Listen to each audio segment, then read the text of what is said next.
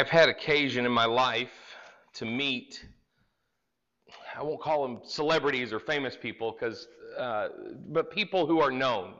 Okay, I've met people who are more widely known than I am. We'll put it that way. Not people you would consider interesting to meet, but people that I might consider interesting to meet. A lot of them were through when I was in college. Harding has a lecture series called the American Studies Lecture Series. And they would bring in world leaders and people of note, policymakers, things like that, and they would speak. And I went to dozens of these presentations over the years. And while I was in college, because I was a part of certain organizations, I got to go to these receptions that they had beforehand and meet some of these people. Now, I heard people like Margaret Thatcher and both George Bush, both Presidents Bush, Barbara Bush, Tommy Franks. I've heard some wonderful speakers, and I've got to meet a handful of people that I thought were pretty cool to meet. Again, names that you may not be impressed with, but two names that you might know, maybe. Steve Forbes and Ben Stein. Now, Steve Forbes, Forbes magazine, he ran for president a couple of times. I got to tell you, every time I see this guy on TV, I mean, he's got the personality of tree bark. He just seems like the most uninteresting person that you've ever seen in your life. So I was really curious to meet him because I thought maybe he's not quite as stiff and dry in person, right? I walked up to meet him and shook his hand, and I instantly knew he was every bit as boring as what he seemed to be on television. Meeting him, a great guy, I mean, a great thinker, really successful guy, but man, not somebody you want to have a long conversation with. And it was interesting because everything I thought I knew was confirmed by my having met him. Now, the other name I mentioned is Ben Stein. Some of you might know that name, but you definitely know him if you saw him. If you've seen the movie Ferris Bueller's Day Off, this is the teacher, Bueller, that guy, okay? Now, he was actually a speechwriter, and he worked in the Nixon administration. He's an economist. He did the Clear Eyes commercials in the 90s, the eye drops, okay? He has that monotone voice. When you see him, you think, that must be the most boring guy in America. Met him in person, shook his hand, one of the most personable, energetic people you could ever meet. We had a great conversation, really fascinating guy, and a great speaker.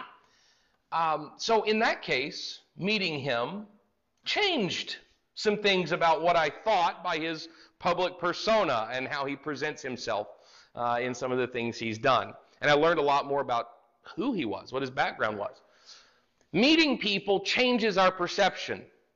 Meeting people gives us a better indication of who they are. Coming in contact with people helps us to better understand other people. We see in Scripture a call repeatedly to do two things when it comes to Jesus. One is to be more like Jesus. We're to be imitators of Christ, we're told. We are to try to emulate how Christ lived and how he treated others. And his gospel, his good news, which was him, his life and his death and resurrection, we are then also to carry out into the world, and we're told that in the Great Commission. When Jesus tells his disciples, and that is given by extension to us in the end of Matthew and other Gospels, when he says, go into all the world and make disciples of all nations, teaching them to observe all I've commanded you, baptizing them in the name of the Father, Son, and the Holy Spirit. This was our directive. This is what we've been given.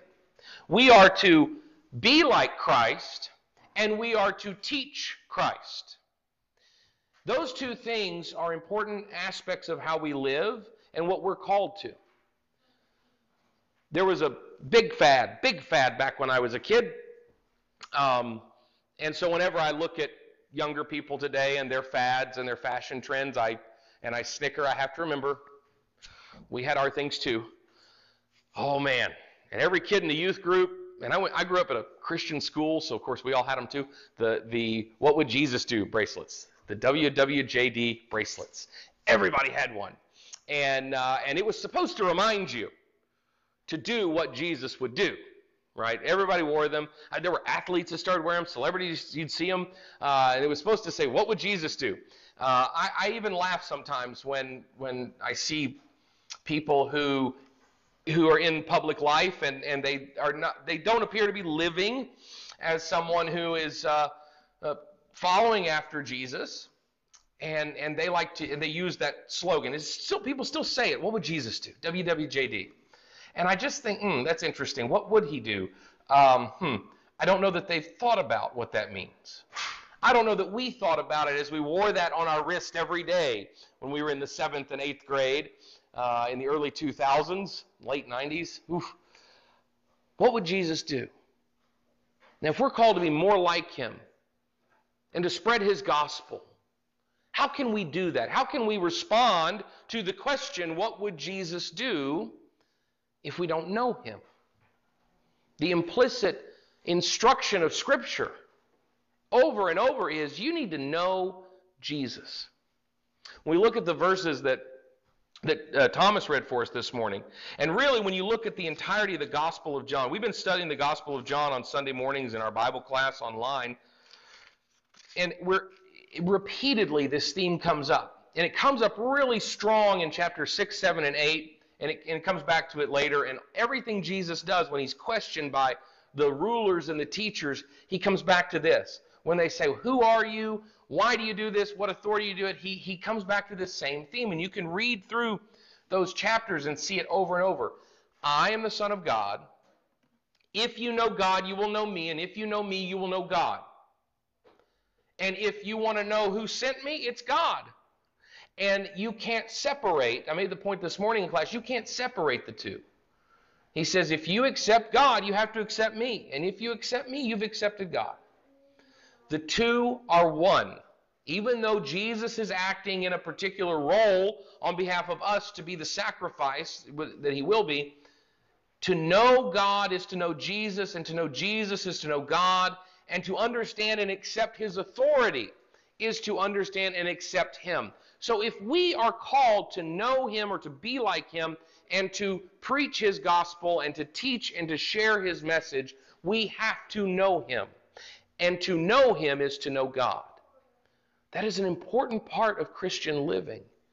Get to know God. Have a relationship with God. To do that, we have a relationship with Jesus. Now, I talked about meeting people and how important that is in developing an understanding of them, and how important it is into getting to know and see and learn about them, and to build a relationship. It's very hard to build a relationship without meeting someone. You hear about it more often now because it's really fascinating how technology has changed so much of society, even dating.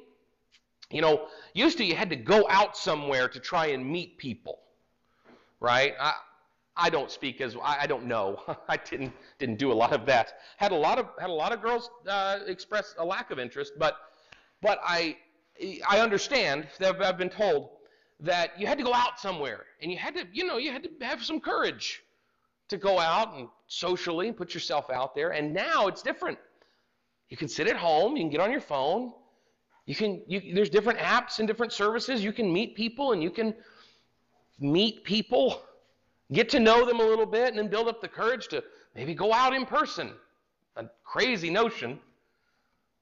It's changed things, but still remains the fact. It's hard to know someone until you meet them.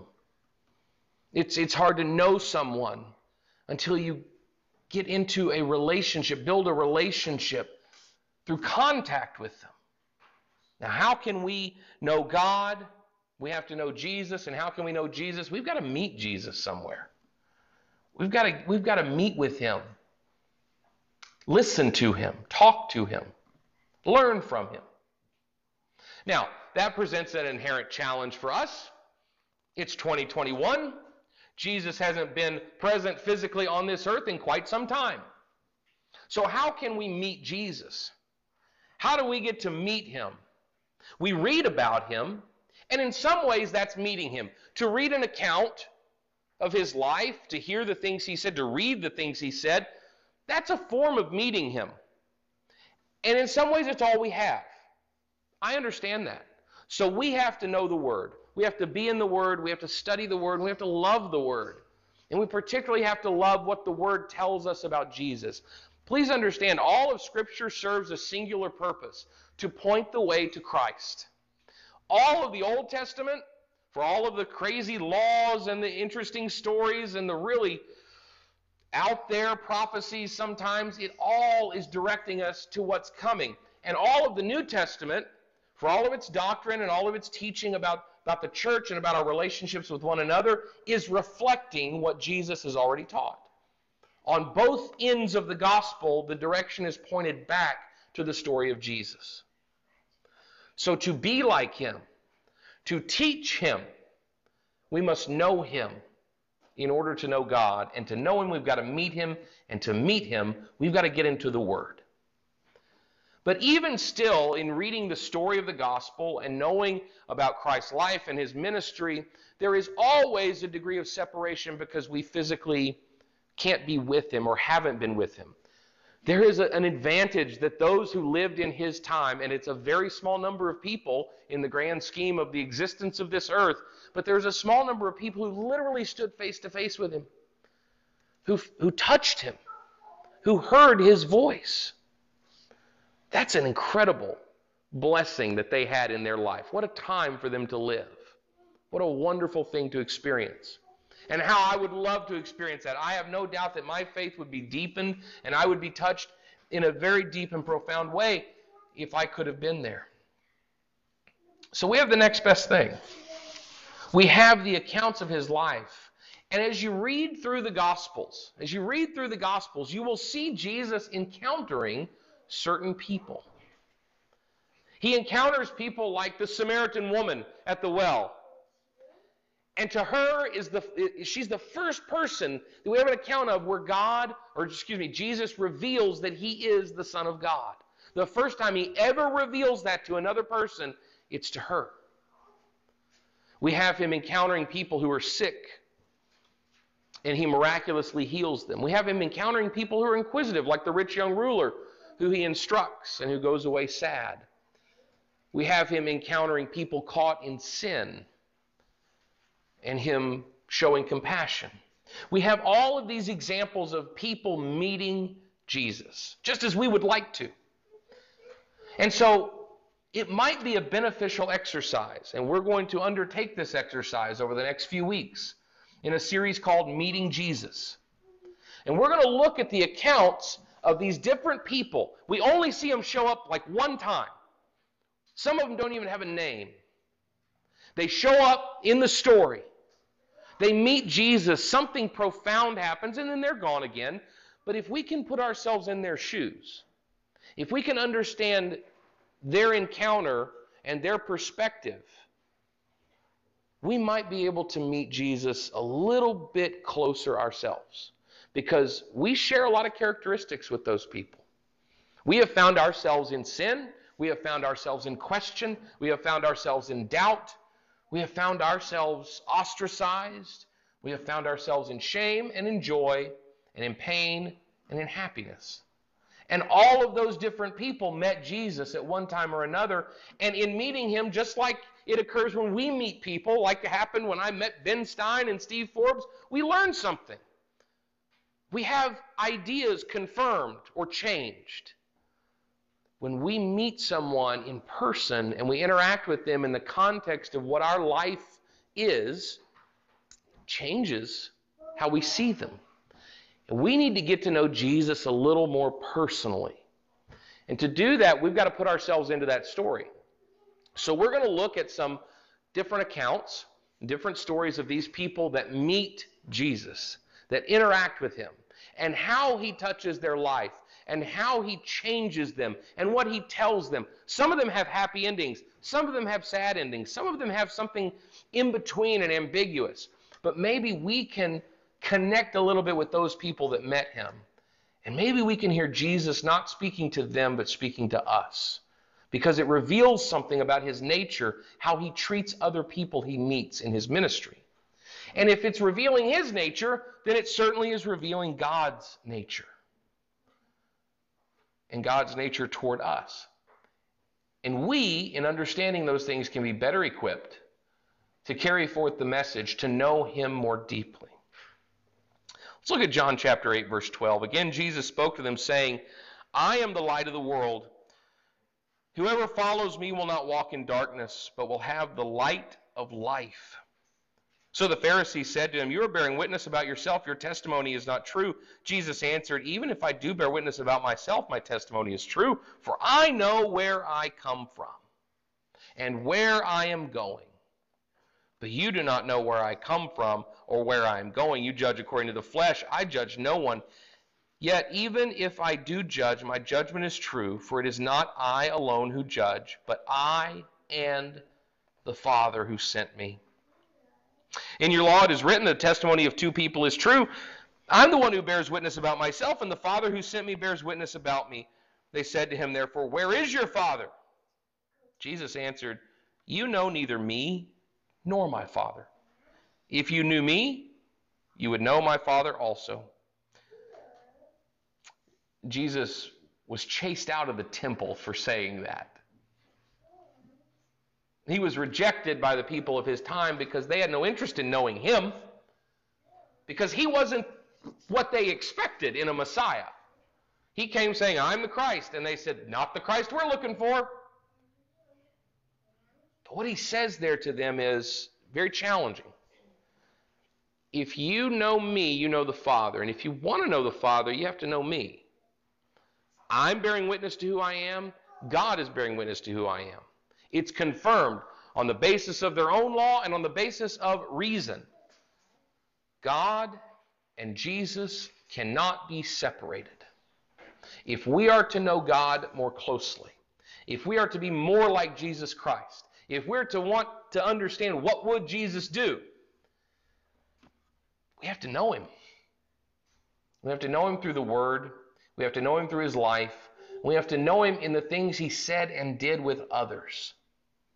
And there are so many wonderful stories in the gospel, in his life, where he encounters people. And they're not the people that one would think he would encounter. Jesus didn't come to the preachers. He didn't come to the elders. He came to everyone else. He didn't come to the spiritual officers. He didn't come to the religious elite. He didn't come to the well-educated.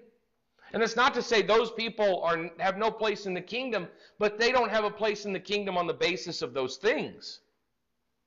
Jesus informed us that the gospel is for all, that God is for all. In the lesson we had this morning from John, he's talking about being the shepherd, being the good shepherd, that there's only one way into the fold where the sheep are, and he is that way. And he also enters through that way, so he's both things.